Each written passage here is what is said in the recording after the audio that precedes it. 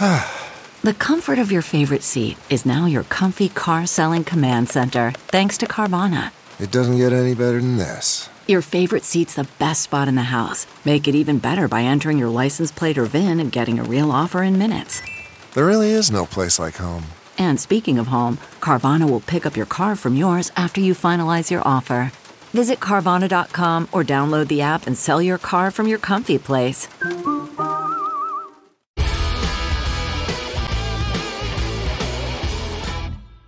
Welcome to another edition of the Water Cooler, everyone. I'm your host, Nicholas Balassi, in for David Brody.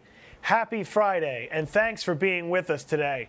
It's been quite a busy week in politics, especially on Capitol Hill. We're here to help you sort through it all.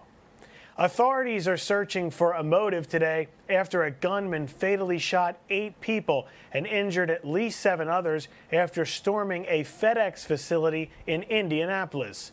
Stay tuned and up to date on this story at justthenews.com.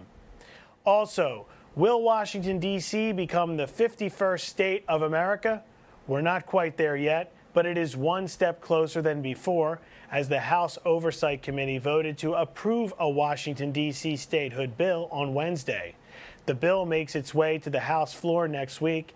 Washington, D.C. Shadow Senator Paul Strauss will be joining us later in the show to discuss this further. In other news, Democratic Congressman Jerry Nadler and Democratic Senator Ed Markey introduced a bill that would add 4 justices to the Supreme Court, which at the present time would create a liberal majority on the court. House Speaker Nancy Pelosi says the growth of the U.S. economy might necessitate increasing the size of the Supreme Court, but she added that she does not have plans to bring the bill to the House floor anytime soon.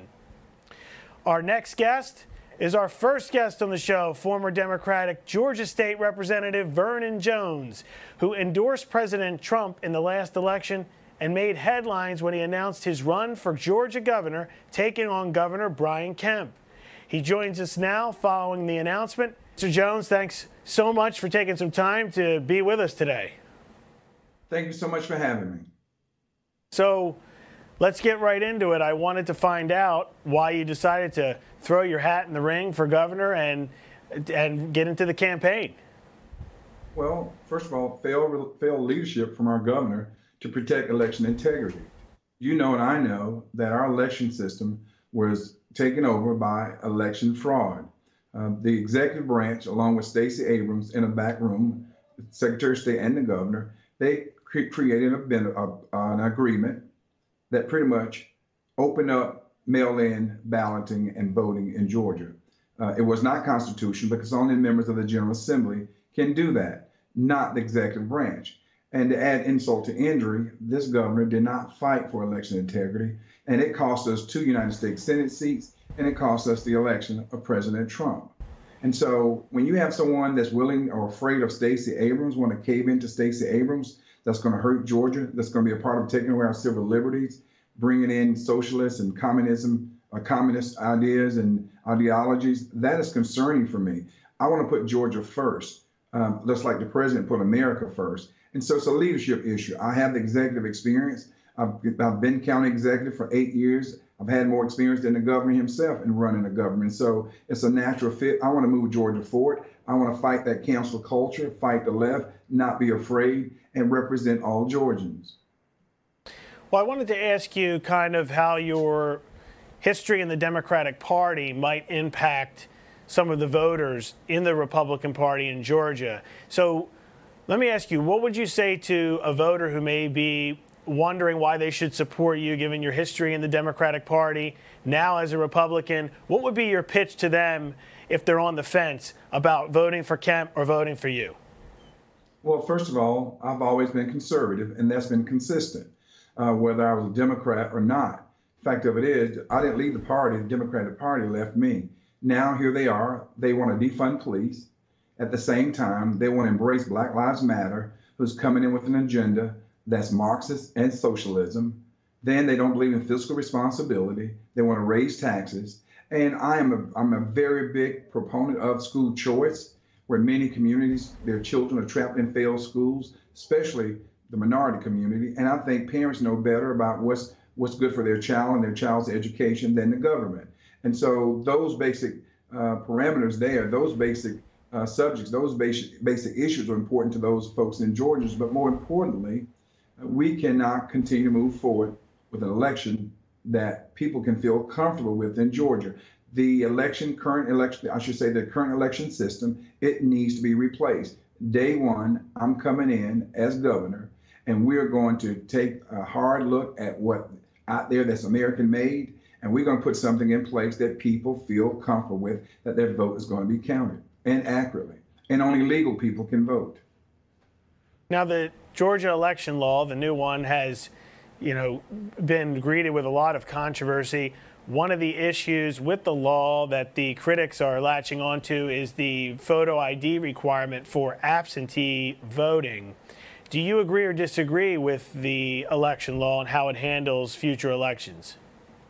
Let me tell you, it's a step in the right direction, but it wasn't due to the governor. The legislative branch did that. The governor didn't move on it at all to clean up his mess. And then he tried to go in another dark room and sign that piece of legislation and try to take credit for it. Then he signed it in front of a portrait of a plantation house, and how offensive that could be to some. So when you look at this governor trying to grandstand with his theatrics, he threw it away, the opportunity. He should have called a special session to address that issue early on. All of the agreements that they made to Stacey Abrams that was not in the purview of the executive branch, that should have been removed, and removed immediately.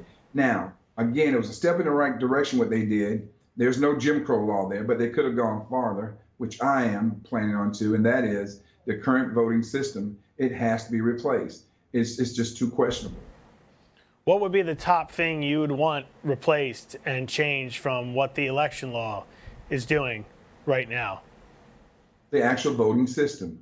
I think a lot of people's confidence have been lost in this voter system. And we want something that people can feel comfortable with, that's American made, and we won't have the abuse or even the cloud over it. So that's where my goal is, and that's the number one thing, to make sure that Georgia is holding free, fair, and transparent elections.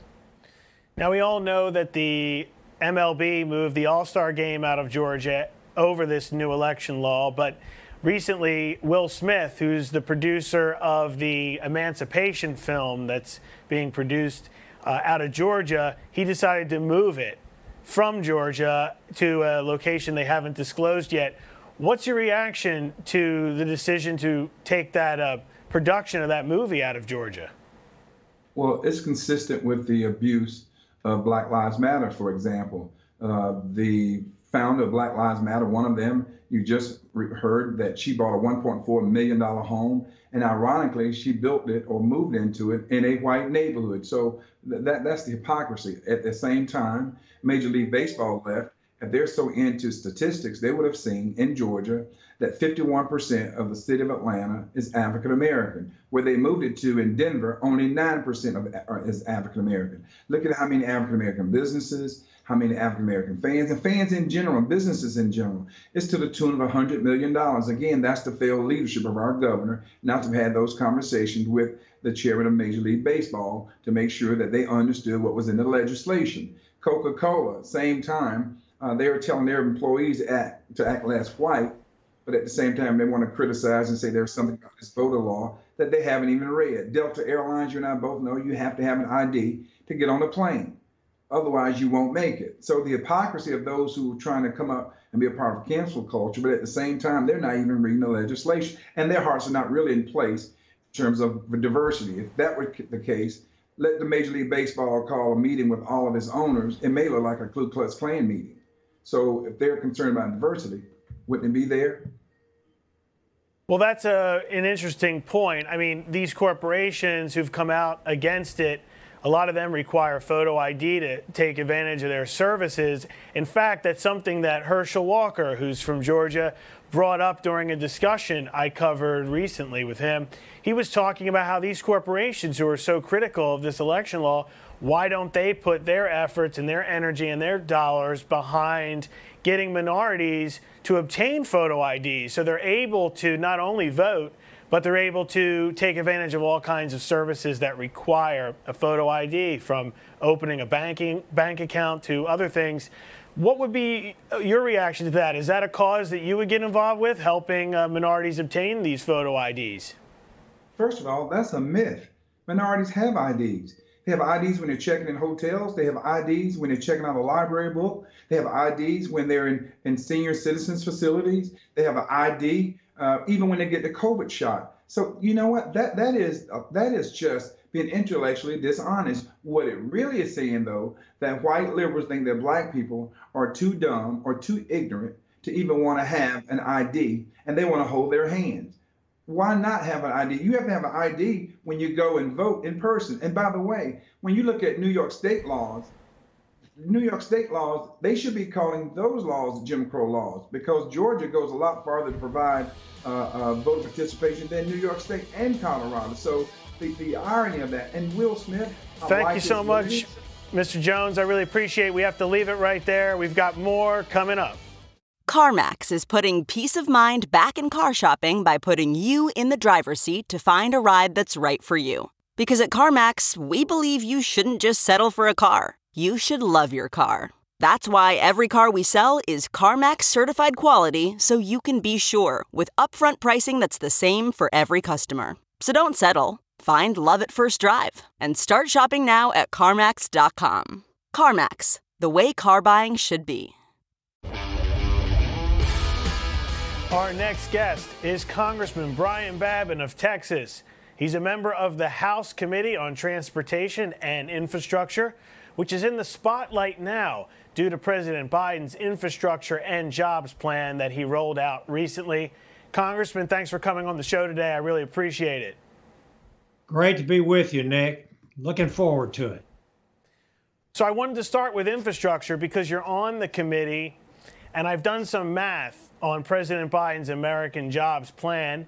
It's $2 trillion. The White House put out a fact sheet about what it covers, but the Biden administration is saying it's going to create 2.7 million jobs. So I did a story on how that amounts to about $740,000 that taxpayers would be on the hook for per created job if we use the 2.7 million figure.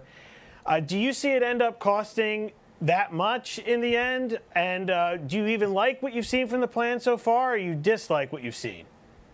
I dislike what I see. I'm very leery, very skeptical of, they say Greeks bearing gifts, be careful. Also the Trojan horse brought in some spies that opened up the city of Troy to conquest by the Greeks. This is a Trojan horse bill. We've seen them before. Especially this, in this session, they keep talking about COVID bailouts and infrastructure and jobs, but quite frankly, it's a payoff. We see that very little of these bills have anything to do with infrastructure, with COVID relief, et cetera, et cetera. And it's basically a payoff to the teachers' unions, to the cronies of the Democrats. And quite frankly, not a whole lot of input. In fact, no input at all from the Republican Party. They run these things through. There's been no negotiations. There's been no input, no committee work. And this is just another Trojan horse Democrat bill is what it is.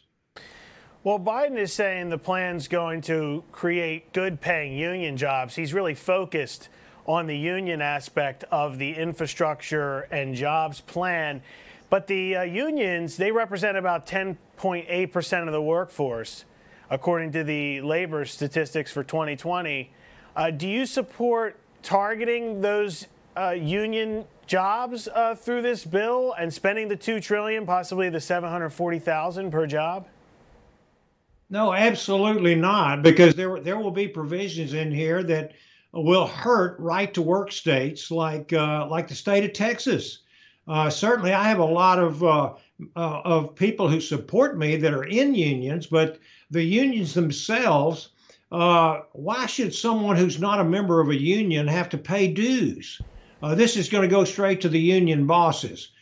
We've seen in Biden's skinny budget, for instance, Nick, where the largest plus up of any aspect of government or our economy is education.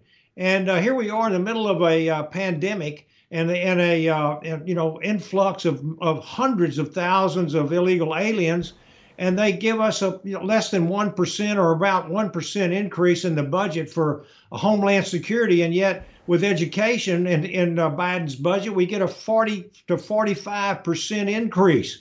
I mean, it goes right along with what we're talking about here on this infrastructure jobs bill. Well, the jobs plan hasn't been drafted into legislative language yet. Pelosi's saying it could be May or June, and it won't be finalized till maybe July or August. So why do you think so many Democratic lawmakers are asking their constituents to support the jobs plan and then calling on Congress to pass it? The same reason, I guess, that President Biden talks out of one side of his mouth and says we want bipartisanship. We want to have.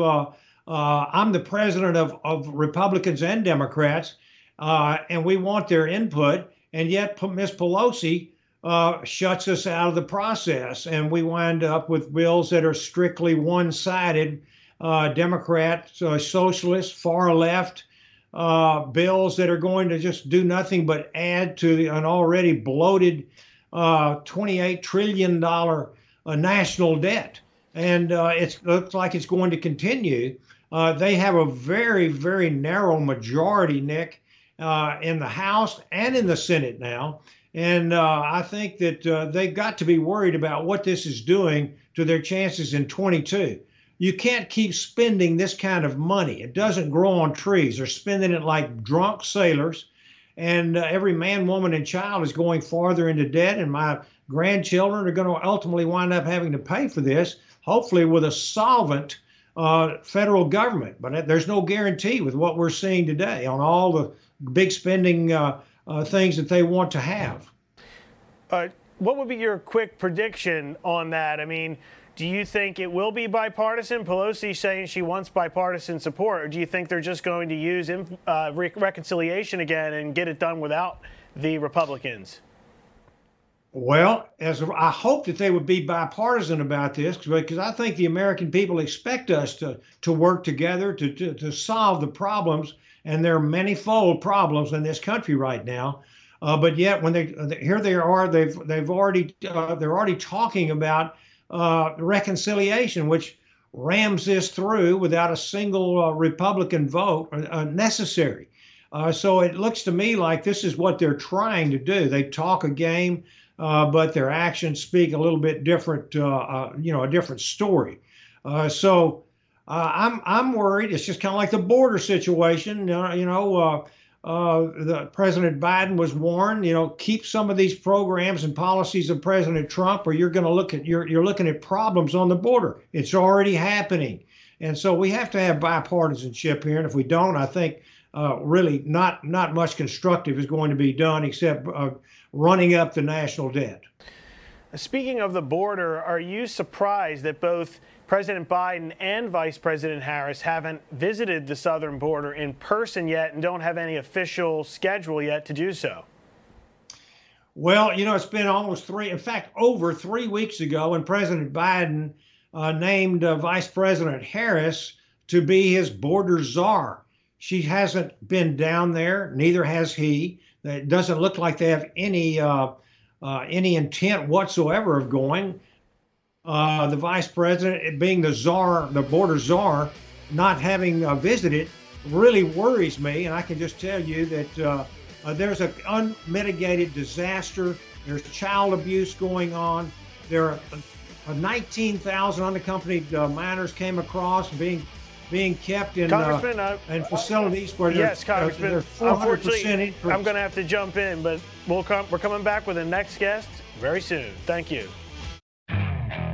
Okay, picture this. It's Friday afternoon when a thought hits you. I can spend another weekend doing the same old whatever, or I can hop into my all-new Hyundai Santa Fe and hit the road.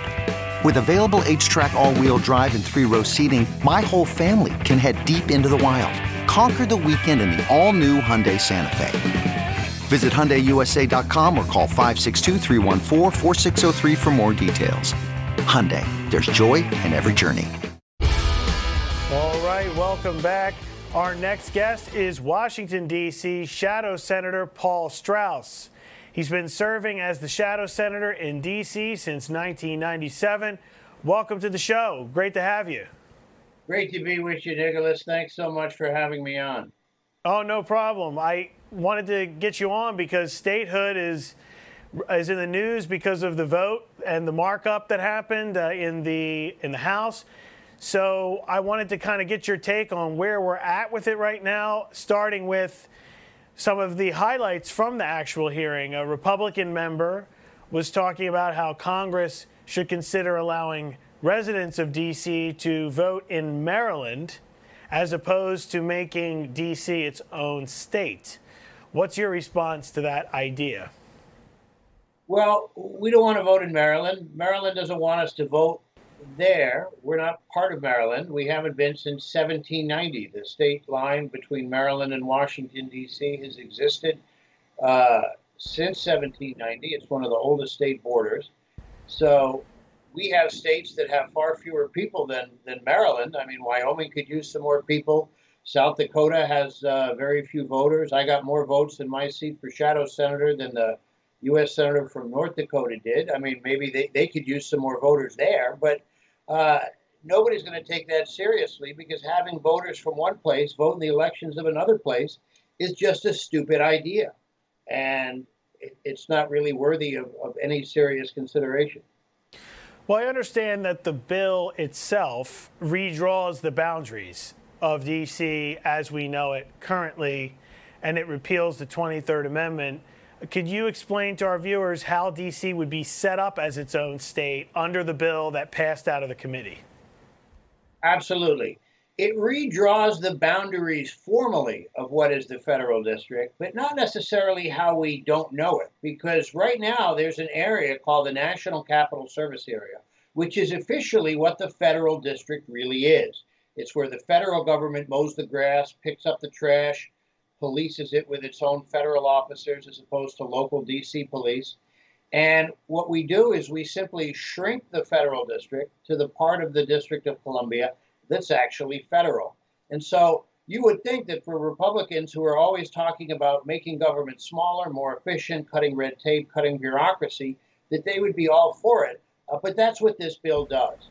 So just like you have a small part of Rome that actually is where the Vatican is, the part that is actually federal stays federal. Congress retains its exclusive jurisdiction. Nobody actually lives there. And that's why we repeal the 23rd Amendment, because we're not going to give a federal district with nobody living in it, except maybe one family in the White House, 3 electoral votes. We want to give those 3 electoral votes to the residents of the new state. And more importantly, the Electoral College would represent and recognize D.C. residents for their population. Right now, the 23rd Amendment ties D.C.'s presidential electors to the population of the state of Wyoming. So it corrects really 2 imbalances. Well, during the markup, there was another Republican committee member who was saying that the federal government shouldn't pay for any of D.C.'s expenses anymore if they become their own state. He mentioned pensions. So I wanted to ask you what you think about that. Should the federal government still be paying D.C.'s expenses, or should D.C. cover all their own expenses if they become their own state? Let me be clear. D.C. should be covering all of its own expenses going forward once we become a state. Right now, D.C. residents pay federal taxes, the highest per capita in the nation, by the way, in more than 22 other states. So we contribute $4 billion to the federal treasury. And because I'm just a shadow senator and not a voting senator, believe me, D.C. doesn't get its fair share of federal dollars in spending back, because I can't horse trade on appropriations bills the way the voting senators can. But let me say this. The plan will incur all of the costs for D.C.'s judicial system back to the taxpayers of the District of Columbia. Right now, taxpayers in the 50 states are paying for that. So we want the rights that come with being a state. We accept the responsibilities that come from being a state, and that includes paying for our own court system.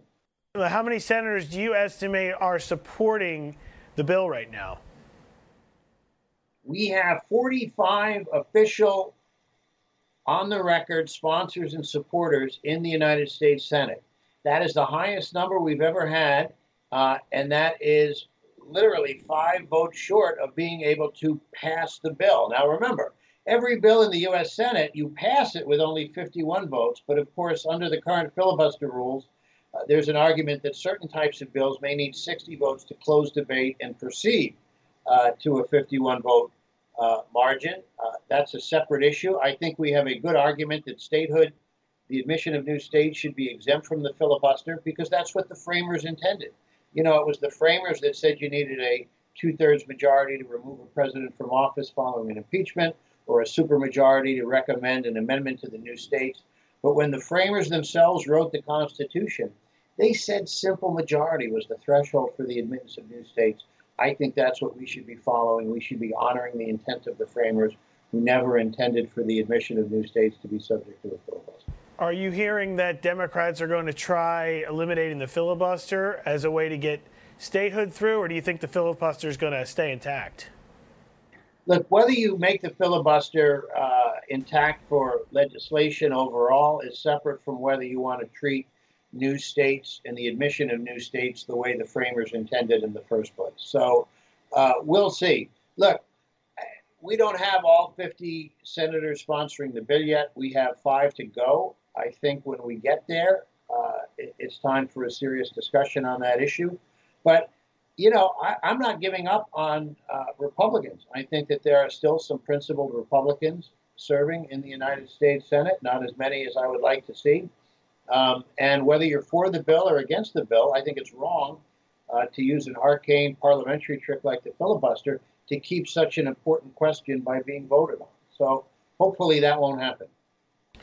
Well, Senator Strauss, I want to thank you for coming on the show and giving us the latest on statehood. When we come back, we have Dr. Dave Bratt. He's the Dean of the Liberty University School of Business, and he joins us next. Okay, picture this. It's Friday afternoon when a thought hits you. I can spend another weekend doing the same old whatever, or I can hop into my all-new Hyundai Santa Fe and hit the road. With available H-Track all-wheel drive and 3-row seating, my whole family can head deep into the wild. Conquer the weekend in the all-new Hyundai Santa Fe. Visit HyundaiUSA.com or call 562-314-4603 for more details.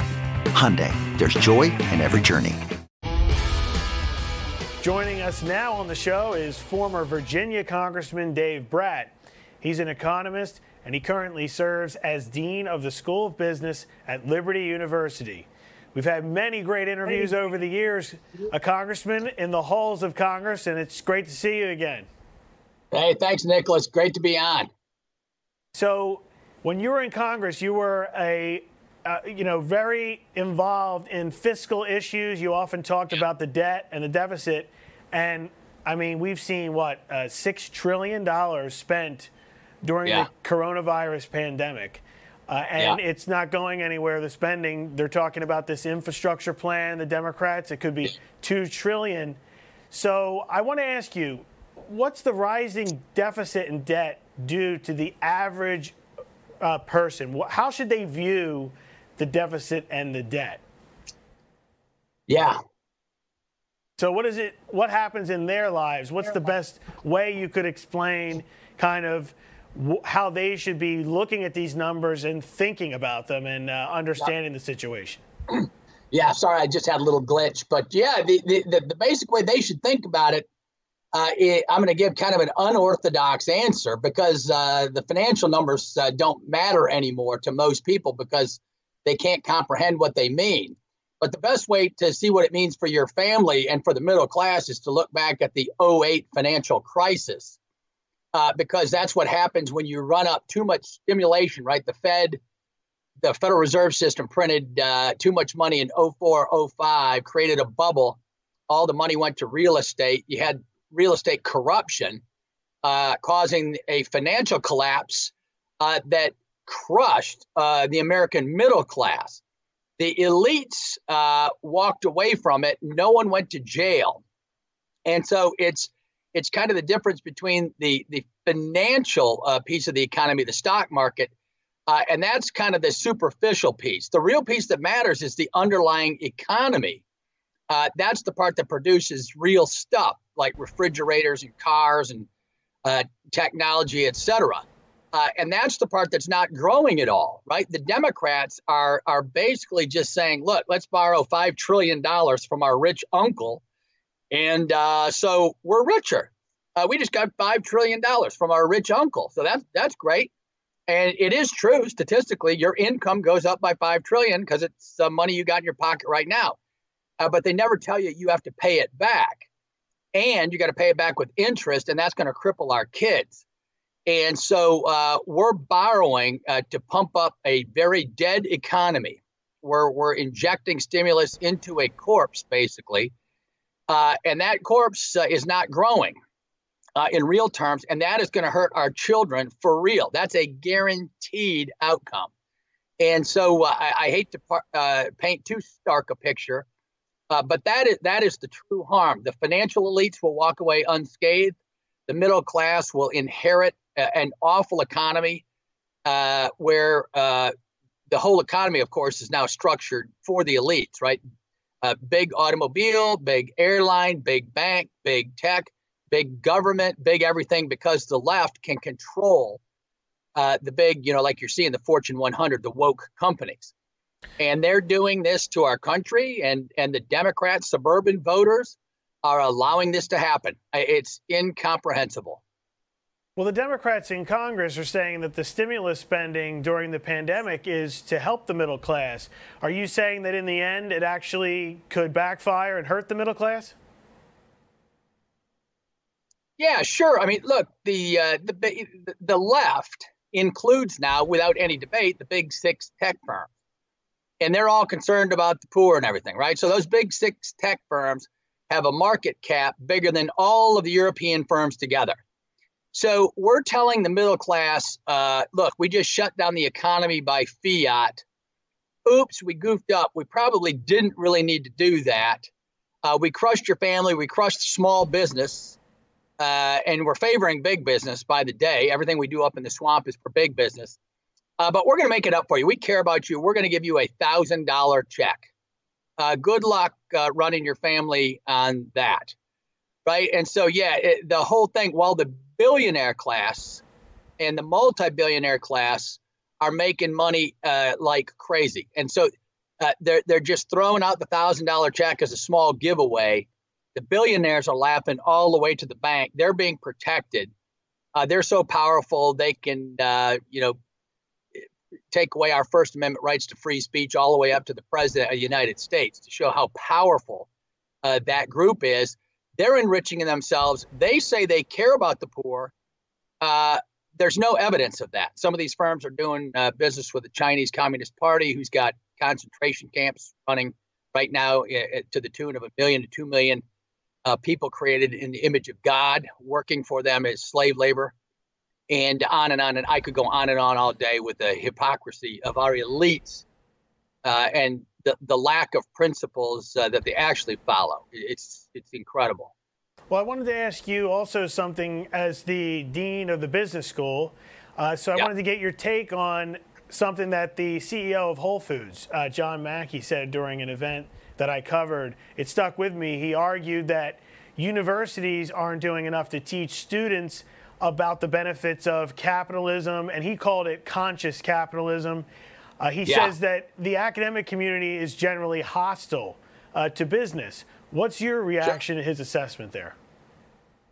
No, that's absolutely right. I mean, just look at Europe, right? And Europe preceded us by about 30 or 40 years on the intellectual history, right? So that the Marxists took over the European universities. The Marxists, the neo-Marxists now control most of higher ed. The real damage is done at K to 12, right? Because if you can teach the kids at that level, it doesn't matter later on. If you develop kids morally and intellectually at a young age, they learn how to learn. That's the important part. And that of course, is not happening. And then it's just, just follow people say, well, Pratt's exaggerating on this Marxist thing. Oh, really? Okay, so here's the Marxist playbook. There is no God, and so let's take God out of the public schools. There are no transcendent ideas. Let's get rid of objective truth. There's no such thing as ethics. That's a superstructure invented by elites to repress the poor. This is all straight Marx, right? I'm just basically quoting Marx. So let's not teach ethics anymore at all, right? And once you take away God, absolute truth, and ethics, business is untethered, right? The old elites always kind of had, at worst, a noblesse oblige, right? I'm going to make my billions like Rockefeller, but I'm going to leave behind a legacy. I'm going to have to actually leave it right there. We got to go to the next segment. We have more coming up. Okay, picture this. It's Friday afternoon when a thought hits you. I can spend another weekend doing the same old whatever, or I can hop into my all-new Hyundai Santa Fe and hit the road. With available H-Track all-wheel drive and 3-row seating, my whole family can head deep into the wild. Conquer the weekend in the all-new Hyundai Santa Fe. Visit HyundaiUSA.com or call 562-314-4603 for more details. Hyundai, there's joy in every journey. Welcome back to the show. Joining me now is the news editor at JustTheNews.com, Joe Weber. Joe, thanks for coming in and going through some of the headlines we have up at Just the News. Thanks for having me, Nick. So the House Judiciary Committee, they voted this week to approve the federal commission to study reparations for slavery and recommend remedies. So I did that story on how the pay grade in there, it's GS-18. That pay grade actually was phased out starting in 1978. They haven't used that pay grade in years, yet the bill hasn't been changed for decades. No. So what does that say about the legislative process we have in Congress? I don't know. I mean, it was obviously rewritten here in the past couple weeks, but this has been around since 1978, since Congressman Conyers was in Congress. So it's been a while there, and all of a sudden, there's been a lot of talk about it, and then there's hastily written. It's not even up to date yet. So you've covered it more than I have. You can tell me why. If you have any more insight than I have, I don't understand it. It's wild. We'll see if they update it. I read the version that they passed out of committee, and it still says GS-18. So let me ask you, too, about what's happening with Supreme Court reform. Do you see this bill going anywhere that the Democrats are pushing to add 4 justices to the court? I do not. I think Nancy Pelosi made that pretty clear yesterday when she says that she was not going to put the bill up as it was. As David Brody pointed out, she's an astute vote counter. She probably knew she didn't have the votes. And at least if she might have had them in the House, they certainly weren't going to happen in the Senate. Maybe she's waiting to bide some more time here to find out what that Biden commission, the bipartisan Biden commission, will do. That's my only guess to that.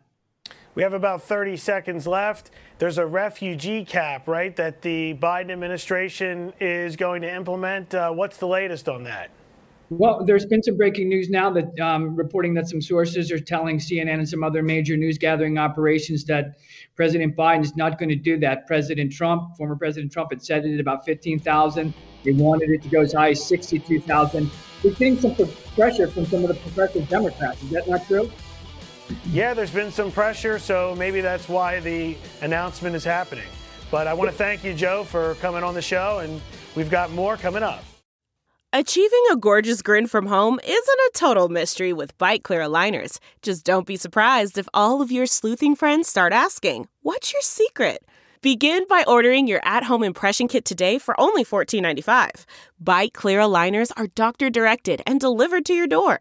Treatment costs thousands less than braces. Plus, they offer flexible financing, accept eligible insurance, and you can pay with your HSA FSA. Get 80% off your impression kit when you use code WONDERY at Byte.com. That's BYTE.com. Start your confidence journey today with Byte. Welcome back, everyone. We've reached the end of the show. Joining me now is Anna Perez, Real America's Voice correspondent. Anna, thanks so much for coming in. Thanks for having me. So let me ask you about a story you're following regarding media bias. I understand that a leader in the Black Lives Matter movement has made a home purchase, and there's some controversy around it, but the story is not really getting out there fully. Could you explain a little bit about what's going on? Right. Well, the story is about co-founder of BLM, Patrice Cullors, who evidently bought a $1.4 million home in Topanga Canyon, which is in Los Angeles. She's getting a lot of criticism because she bought this in a very white area as opposed to, the black areas that the BLM movement tends to espouse. And what's interesting here is that when New York Post reported on this and the Daily Mail reported on this, a lot of people went to share it on Facebook recently, but they were unable to because they got the message that it violated their community guidelines. And the interesting part about this is that while they could not share the New York Post or the Daily Mail's report on this story, they could share from other more left-leaning outlets such as Black Enterprises. They were still able to share from there. And this, of course, comes also after Twitter recently suspended Jason Whitlock, who's a sports writer, for trying to share the same story from the New York Post. Well, thank you so much for explaining what's going on there. We'll see if Facebook or Twitter puts out a statement addressing why they've decided to do this. Mm-hmm. Thanks so much for coming in. Okay, thanks for having me. Well, that's all the time we have for today's edition of The Water Cooler. Thanks for spending your time with us this afternoon. Tune in again next week when David brings you another great lineup of newsmakers. Until next time, I'm Nicholas Balassi, and have a great day.